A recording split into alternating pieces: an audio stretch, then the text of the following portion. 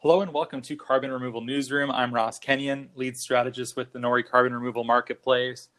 Today I have with me multiple NORI colleagues. It's been a tough week for everyone, hard to schedule, a lot on everyone's mind. So thank you so much for being here. Today I have Alessandra Guerra, Director of Corporate Development at NORI. Hello. Hey, Alessandra. Melina White, who I've been calling you, a moonlighting marketer. Is that okay for you, Melina? That sounds wonderful for me. Hi, Ross. Hi. And Alden Donnelly, Director of Carbon Economics at NORI. Hey Ross, Alden. how are you? I am doing well. So let's go through this outline and give listeners a chance to know what we're going to talk about today. Melina and I did a bonus episode of Reversing Climate Change about Black Lives Matter, climate justice, and carbon removal. So we're going to go back through some of that. Melina has some updates she wanted to share. We wanted to talk about Climeworks. They just closed a 73 million Swiss francs financing round. The Savory Institute and Timberland have a new partnership around regenerative leather for a new line of boots. The last thing we want to talk about, too, is there are new rules for 45Q or new guidance from the Treasury Department. So, Alden, we're going to give you a chance to explain what exactly that means for the carbon removal industry at large. So, yeah, why don't we just kick it off here at the top? Melina, I know you had some stuff you wanted to talk about with regard to Black Lives Matter and movement on that front. Yes, Ross. So just kind of following up to what I thought was a really great constructive conversation we had the other day. Towards the end of the podcast, we shared some of the solutions that you and I have been reading about and think can deliver real change to some of the issues, key issues that the protests have been around here in the United States and really at this point globally, daily peaceful protesting that's happening. And so one thing I wanted to share with everyone was an organization that's really starting to build momentum since the protests began, and that's Campaign Zero. So Campaign Zero is this nonpartisan organization that is trying to deliver what they describe as data-driven solutions to help, first, most importantly, is reduce and in some ways eliminate violent interactions with police in the community and bring policing back to a community type model where, again, police officers are living, working, and relating to the people who they've vowed to protect and serve. And it's pretty cool what they've come up with. Their main solutions are around these 10 things. And what's great is you can take those 10 elements and compare it to your local police department and say, okay, is my local police department practicing any of these 10 elements? Is there something that I can do, bring to my local city council, local city leaders to see how we can get closer to that 10? So some of the things that they've mentioned, again, and they've got a lot of data on their website that helps to support how these methods produce results, is first off, ending the broken windows policy, policing, community oversight, limit use of force, independently investigate and prosecute cases involving police, community representation in the police force, body cams on police, training, and that's a big part of training around de-escalation, which I mentioned the other day, and for-profit policing, demilitarization, and fair police union contracts. So these are 10 things that you can help push in your local community, which again shows through their data to deliver really great results. And one campaign that's a part of Campaign Zero that's really been getting shared around social media this week is what they call #8Can'tWait. And it's 8 elements that they've come up with that can help to greatly reduce police violence immediately. In fact, by their measure, it would decrease police violence by 72%. So if you look up #8Can'tWait on social media, you can learn a little bit more about it. Or to learn about the entire campaign, you can go to joincampaignzero.org. And again, I think they've got some great solutions. It's a nonpartisan movement and very timely right now. Links to that is in the show notes, or to both of those things are in the show notes right now. I'm curious what, especially Alessandra and Alden, what you both think about what will happen to the carbon removal field in general. I'm not sure there's been that many climate justice discussions always within carbon removal as an industry specifically. I imagine we'll see quite a bit more of that. And I think there are also things that you can do as a company or an organization. I know we tend to think about this as we're growing the team. How do we do so in an equitable manner? And I watch pretty closely Carbon 180's various internal policies for HR for how they are doing so in an equitable way. So I don't know, how are you both thinking about this? Well, I think it's a whole new time for how we do business. And before, I mean, we saw a growing, an increase of people or companies making commitments to the environment. And I also expect that they'll be making more increased commitments to, I don't know, having good business, having more justice in their supply chain, being more equitable and fair. And I think it's a completely new way of doing business. That makes me somewhat hopeful for the future, because if we don't, then everything's just going to be siloed, and we're going to be forgetting that there are actual impacts to everything, the way that we're operating, the way that we're procuring our supplies, etc.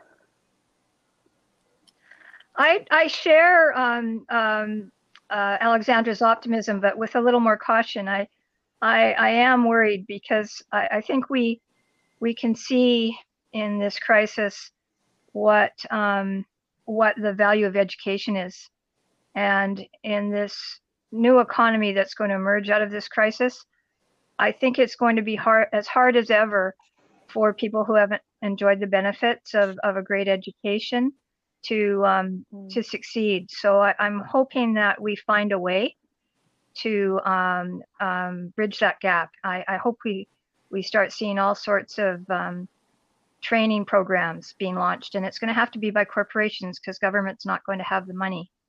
But you know, I'm an old lady. I'm 65, and when I was in my 20s and first going to work, corporations had very well developed and intensive training programs, and that fell away over the decades. And I really hope to see that coming back, because I think that's going to be essential. Why do you think that fell away, Alden? Because I'm very curious. It seems like with this Impact Zero, or I might have called it the wrong name, that it's about community involvement. And so if we had that before with corporations, why don't we now? I don't really know the answer to that question, though. You know, for many decades after the Second World War, a much higher proportion of the cities and towns in North America, not just North America, were what we used to call company towns. So there was a time when companies were more identified with the communities in which they had their principal operations, and there was much more of a connection. Back in those days, if you were racing sailboats on the weekend, the local lumber company probably lent all their radios to you, and that sort of thing just doesn't happen anymore.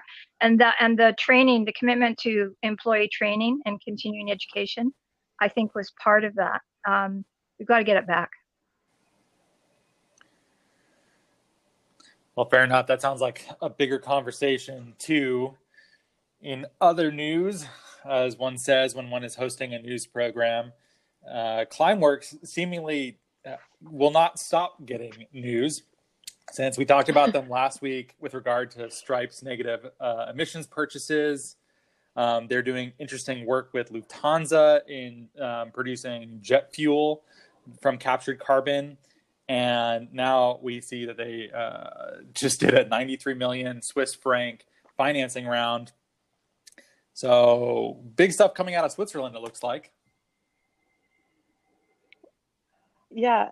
Was it 93 million? I thought it was 73 million. I said 73, didn't I? You said 93. Oh, okay. Climeworks was 93, so just go with it. Sorry. Yeah, I'm staring right at it. I don't know how that happened. Yeah, 73 million Swiss francs. Yeah, I think it's the biggest private investment that's ever gone, or private round ever raised for direct air capture. 75 million. 73 million Swiss francs, 75 million US dollars. Yeah, sorry, just get that conversion right. Yeah. I got to say, good on them. And when it comes to direct air capture, I'm a fan of their technology.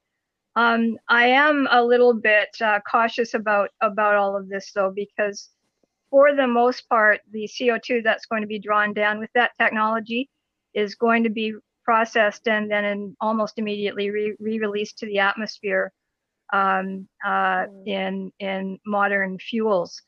So on the one hand, it's a really good story in that they're displacing a certain amount of fossil fuel use. On the other hand, it's not permanent CO2 drawdown for the most part.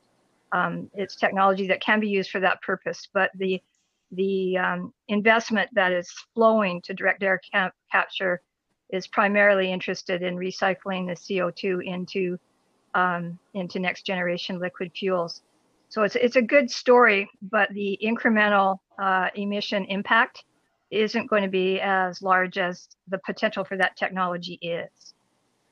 The classic counter argument to this too, or maybe it's just if you zoom out a little bit, that this technology may port over very nicely to more carbon removal specific activities that would appeal to you in their storage capabilities.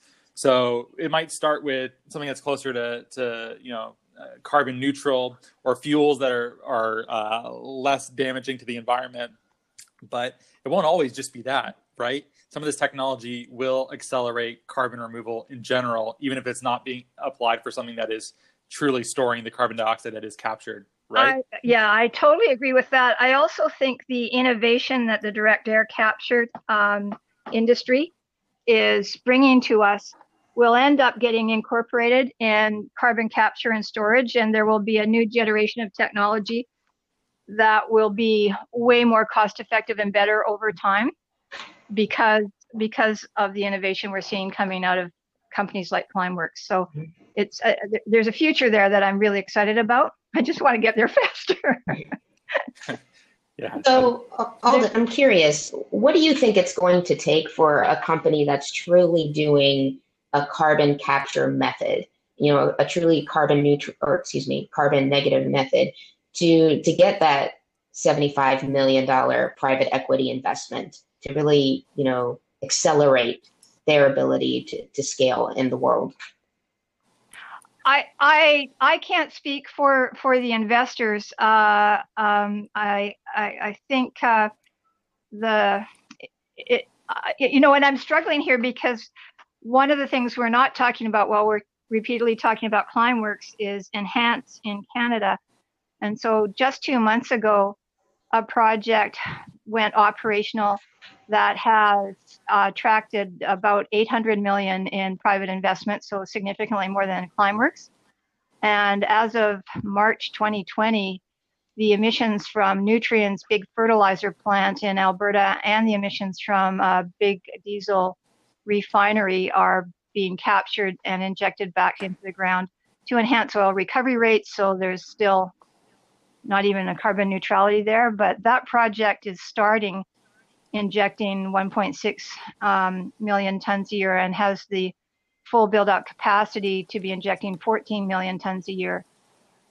So it's attracted 10 times the capital investment that Climeworks has attracted and has a much larger, more significant sequestration potential. So I'm saying that I love to see the capital running in both directions. I think all of the investors, again, are not just attracted to what the technology can do today, but what they think the next iterations of both technologies looks like. And I think it's that investment in innovation that's going to pay out for us more than what either of those projects are doing right now. I think there's something at the heart of all of the questions of, where do we invest our money when it comes to carbon removal, whether it's ecological or industrial, which is permanence. You said the word permanent, Alden, and my ears just perked, and it just reminded me of, what happened with Stripe. And I won't go too much into it because I know you've already done an episode on this, Ross, but Stripe's main motivation let's start back. They started off wanting to, give $1 million to carbon dioxide removal initiatives. And they were looking across the board from natural to industrial. And then in the end, they decided, okay, we're only going to invest in industrial because they wanted to have permanence of over 1,000 years of storage. So what's interesting is like, yes, direct air capture can sequester and store carbon over long periods of time, but if you're using it for enhanced oil recovery, or if you're putting it into fuels, like that permanence becomes like an issue. It's not necessarily permanent, because you're going to be emitting CO2 ultimately at the end of the process.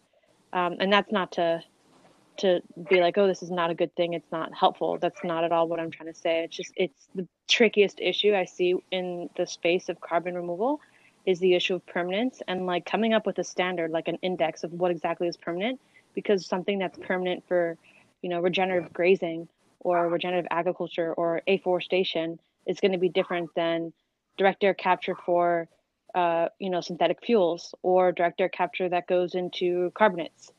And so having a standard to talk about permanence, I think, is the most useful thing for us to start to compare apples and oranges. I think you make very good points, Alexandra, and permanence is a bit of a sticky issue from my perspective, and I actually don't want to make this too much NORI promotion, but I think NORI so far has got that question right. I'll tell you where my issue is with the concept of permanence. Totally agree that if we're giving enterprises credit for pulling CO2 out of the atmosphere, the objective is that carbon removal be permanent. But we also live in a world where every oil company that gets a license to drill oil signs a contract that commits that company, when they stop producing oil, to cap and cap that oil well so that it's not releasing pollution or emissions after it stops producing oil. And a very large share, or a significant share, of those oil wells end up being owned by corporate entities that declare bankruptcy when they stop producing oil, and they become abandoned wells. And that's our current long-term version of so we have a long history of corporate commitments to deliver on the environment, and I would consider that sort of an analogy to permanence. And I'm not confident, even if permanent agreements are being signed today by corporations who are perfectly well-intended and are doing everything right, I'm not confident 30 years from now, when the third generation of owner of that obligation declares bankruptcy and the permanence commitment is gone, that we're going to be happy with how we approach that question right now. In NORI, what we've said is 1 NRT is an incremental ton of CO2 drawn out of the atmosphere and retained under a contractual arrangement for at least 10 years. And we did that on purpose, because if someone wants to buy reductions that are equivalent to permanent, which is 100 years worth of CO2, then we're trying to communicate buy 10 NORI NRTs, 10 times 10 years. And don't assume that for payment of, for a series of payments over 10 years, a landowner of any sort is actually going to find they have the capacity to guarantee that carbon stock will be maintained for 100 years. Unless that carbon that's drawn out of the atmosphere is almost immediately mineralized, that's not a commitment we can place confidence in. I don't think we should be building our business model around commitments that we can't place confidence in. This is exactly the kind of carbon removal banter I think our listeners want to geek out on. So thanks for doing that. All right, I'm going to use my prerogative as the host here to scoot us along. I'm not sure how long these episodes will be in the future. That's something that we should look into what people want. But let's scoot it along and see how it goes. One of the other stories that we singled out this week is that the Savory Institute and Timberland have a new partnership around regenerative leather for a new line of boots. First question, when can I get a pair? Second question, how exactly does this work? What is happening right now with regenerative grazing? And it looks like procurement is happening with some products that are coming out of this specific approach. I'm hesitating to jump in because I'm bringing so much airtime. Well, maybe actually, Alden, before maybe you jump in, I think it's let's start off with like what exactly is regenerative grazing, and how is that different from typical grazing? Regenerative grazing can involve a whole bunch of things, but it's where the operator manages the grasslands to it's really timing and movement. So the key part of regenerative grazing is instead of having livestock all in one place and delivering them feed and having them basically destroy a patch of ground, you rotate your livestock in cycles. You're tracking what's happening in the soil, and you can actually turn grazing livestock on the land from extractive or regenerative practice to an extractive practice to a regenerative practice by shifting as soon as they've maximized the value of their excrement on a certain patch of land, and before they've depleted the soil of its complete plant surface, looking for food, you move them. So it's just pure, very conscious rotations of the livestock is really, really useful. And also being very attentive to what kind of grasses are being grown on the land. And in many cases, when you're looking at land that has been seriously dehydrated, as often due to fires and pest infestations, not necessarily livestock impacts, opportunities to rebuild the carbon stocks and biomass and soil health and moisture retention in those grasslands can be huge, really, really huge. It's a pretty good summation. Are you happy with that, Alessandra? Yeah, I mean, it makes sense. Well, I know you're doing it for the benefit of the listener, but I think that's fine. Yeah, exactly. Now the other side of it, it's difficult enough to develop verifiable estimates of changes in soil organic carbon stocks as they relate to cropping practice changes. It's more difficult to really monitor and prove your outcomes in grasslands. Point Blue has a group of scientists who are doing really great work in that area. I love what Pasture Map is trying to do. And there's a couple of large corporations, not just, and I like what Patagonia is doing, not just Patagonia, who are really working hard at getting the science of soil organic carbon estimation in grasslands right. And I think we're going to see some very, very interesting breakthroughs in the next 12 months. It's going to be really exciting. Breakthroughs like what? I think we're going to see some very, very good combinations of uses of drone-borne sensors and satellite imaging that's going to enable livestock producers to be more responsive in real time to changes in the above ground biomass and soil carbon stocks, and they're going to be able to very, very precisely work on livestock yield and rotations, and I think we're very close to a really good place there. Well, from a consumer point of view, learning about this partnership really gets me excited, because I think, over the last almost 20 years now, I think that businesses have been able to really educate people about food systems, where their food is coming from. 20 years ago, maybe 2% of the American population had ever went and purchased organic food. And now organic, natural, non-GMO food is a really big part of a lot of people's everyday diet, and they seek out those products. But it hasn't made its way to the fashion industry yet. We know that fast fashion is a huge issue, and not only does it have an impact on communities, on people, but it also has a huge negative impact on the planet. And so seeing companies like Timberland, that's a huge fashion company, and reaches people who maybe never once thought about how their clothing or shoe purchase impacts the climate, impacts the environment. This is a first step in really starting to educate people and making them aware that the clothing you choose does make a difference, does have an impact. And also just educating people about regenerative agriculture, So I think most have never even heard of it before. So overall, even if there are some flaws there, I think this is an excellent move forward for the industry. Yeah, it reminds me a Oh, lot yes. about Allbirds, where I think, yeah. Well, Melina and Ross have talked Yeah, about I love Allbirds. Allbirds. Meanwhile, I was It's like my I regular have to sneaker. plug, I Yeah. have Meanwhile- to plug my friend Mike. I was on the Yeah. phone with him last night, and he works at Allbirds, and he was talking about some great things that they're doing over there right now.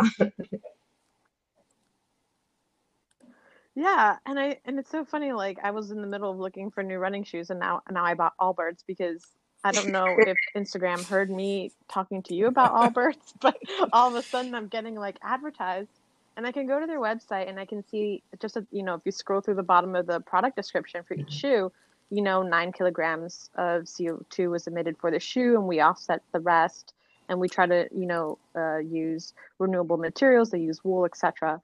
And they have this whole story about it, and this is what I'm imagining Timberland is now trying to do with their leather. It's like we're not just like killing cows and making leather out of them. Like we're doing this holistic approach where we're storing the land, the soil, and drawing down CO2, treating cows properly, etc. And I'm like, okay, this is great. If this is like, and it was so funny. My grandfather, I live with my grandparents right now, and he says to me, "How much did you pay for those shoes?" And I told him. And he goes, I don't understand. He's like, normal people are not going to buy those shoes. And I was like, my generation is, because we care. We will pay the extra dime or the extra $100 for the story, and for me to like wear my shoes and feel one really, of my really father's favorite sayings is "Pay me now or pay me later," and that's how I look at things like that. You can invest now, or we can have the negative repercussions on society and on the planet later. No matter what, we're going to pay. Yeah, exactly. Right. I wonder what it looks like to educate consumers about holistic management and regenerative grazing, because I don't think that's on most people's radars yet. It seems like it just has less awareness than even regenerative agriculture, specifically croplands. But maybe that stuff happens faster than I think. I don't know that I've ever thought about how long it takes to educate a consumer base about something like that. But maybe it happens relatively quick. Does anyone know? I think. Sorry. I mean, like you. Sounds like everybody knows. Yeah. I think the whole question of grazing or its livestock production is complicated, and I don't think anybody's done yet painted a picture that helps. So there are so many different ways to consider this, and one extreme is don't eat meat, don't buy leather, and the other extreme is, gee, if you think about it, if you raised a cow the right way and you made sure that every part of the cow was put to use, the leather, the meat, every part of it, you could describe that whole area as either the worst thing in the world for the environment or the best thing in the world for the environment. And I don't think we've done a good job of just looking at the picture and finding a middle ground and then communicating it to the consumer.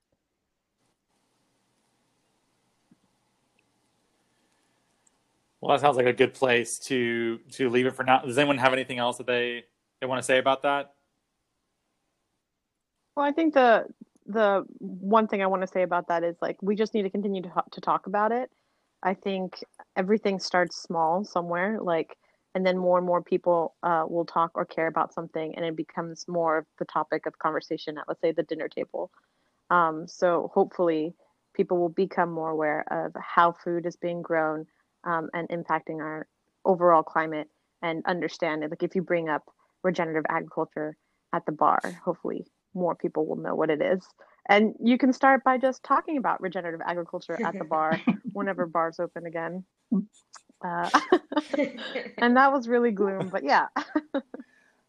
Okay, well, I know this has already been a bit of the Alden show, but sorry, I guess this is going to be a trend that continues for this episode. Alden, what happened with 45Q? And now there's new guidance from the Treasury Department around it. Can you catch people up on what 45Q is, what's happened since it's been announced, and what is happening now? So 45Q is a section in the U.S. federal budget. And 45Q was first introduced in 2008, and it was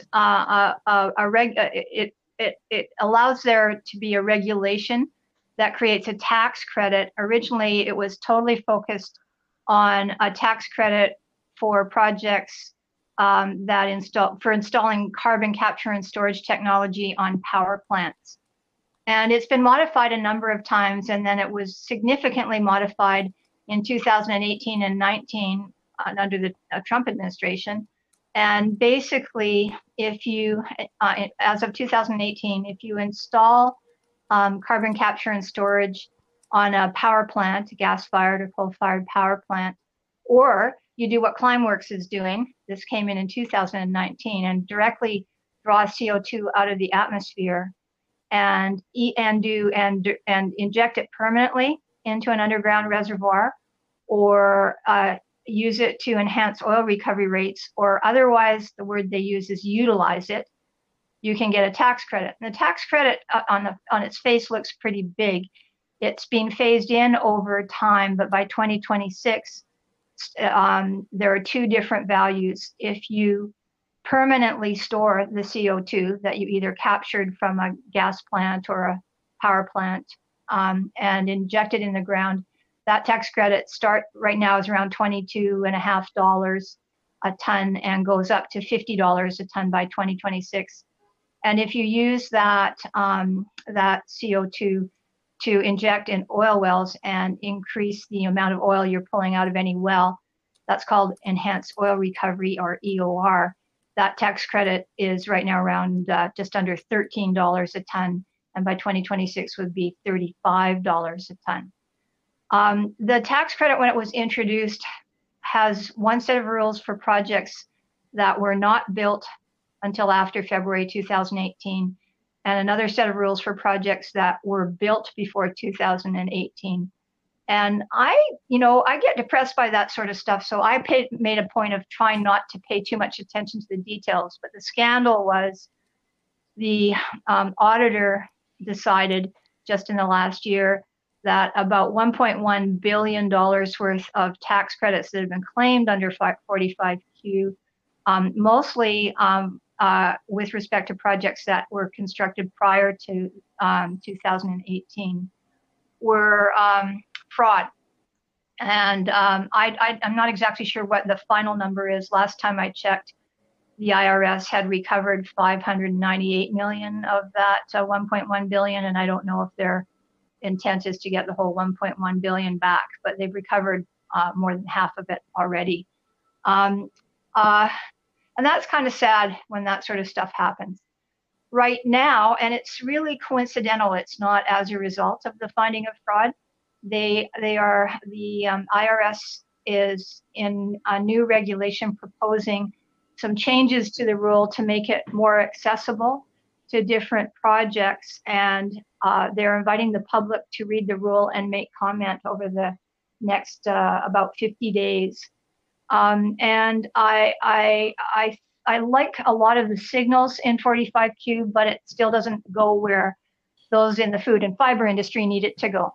So basically the rule distinguishes between your carbon capture technology or your industrial process and utilization of the CO2. So under the existing rule, even with the new changes that are supposed to make it more hospitable, if Climeworks, for example, draws CO2 out of the atmosphere and pumps that CO2 into a greenhouse, and the greenhouse makes tomatoes and cucumbers, they qualify for the tax credit, the $35 version. So the CO2 is pulled out of the atmosphere with a whole bunch of fans that consume a whole bunch of electricity, is piped to a greenhouse, is sequestered in tomatoes and cucumbers, and then the carbon in the tomatoes and the cucumbers is mostly released back to the environment after those tomatoes and cucumbers are eaten. But if a farmer adopts regenerative practices and pulls CO2 out of the atmosphere and grows tomatoes and cucumbers and sequesters incremental carbon in the soil permanently, they don't qualify for the tax credit. So you get that I'm not a happy puppy.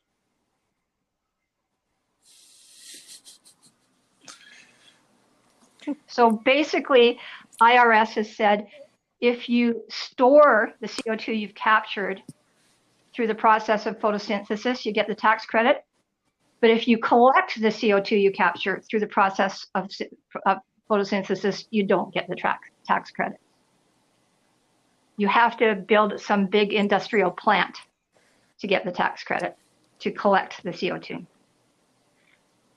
Now, at $35 a ton, US crop producers could be drawing down 400 to 450 million tons a year and building up the soil organic carbon stocks and making a lot more tomatoes and cucumbers sustainably.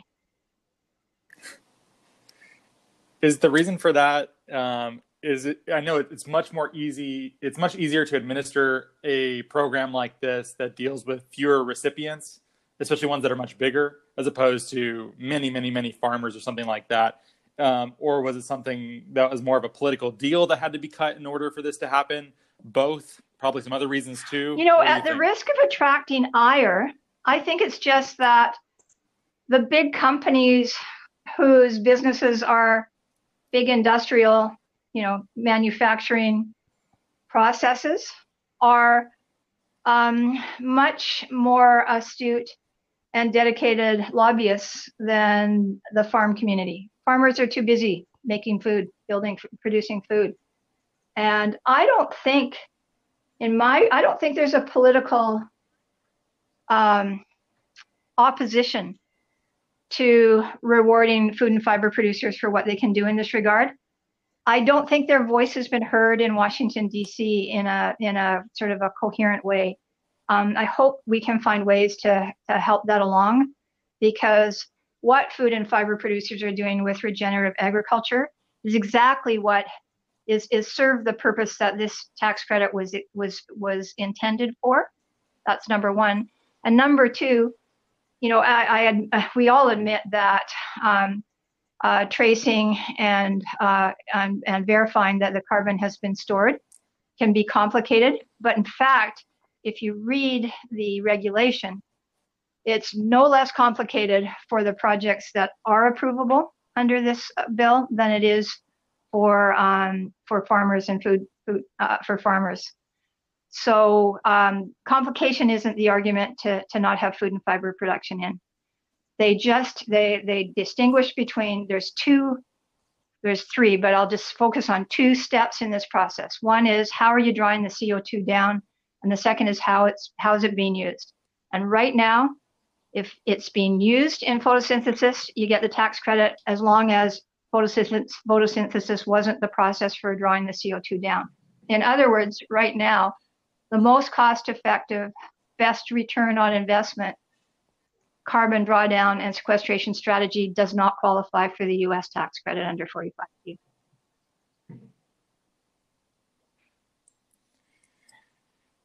Well, any concluding thoughts from anyone? I think we covered pretty good ground. Thanks for saving us on that topic, Alden, with your extreme erudition on tax policy. I think that the rest of us are holding our breaths, right? Did everybody else just hang up on the podcast about 10 minutes ago? You're busy taking notes. No, this is why we asked you to be on. Yeah. Well, anything else anyone wants to bring up, or are you feeling pretty good about wrapping it up here? Feels okay to me. Yep, feels okay to me. Thank you. Yeah, feels good. Yeah, thanks for being here. Thanks for sharing all of your thoughts. Links to various things mentioned are in the show notes. If you would like to follow up with any of the panelists, thanks for listening. Also, if you like the show, please rate and review us on iTunes, Apple Podcasts, Stitcher. Tell your friends. You can drop us a note at podcast, singular, podcast @nori.com. This format is new. We're still experimenting with it. So if you have thoughts on it, you want us to change something, or you like what you're hearing, feel free to drop us a note. And thank you so much for listening.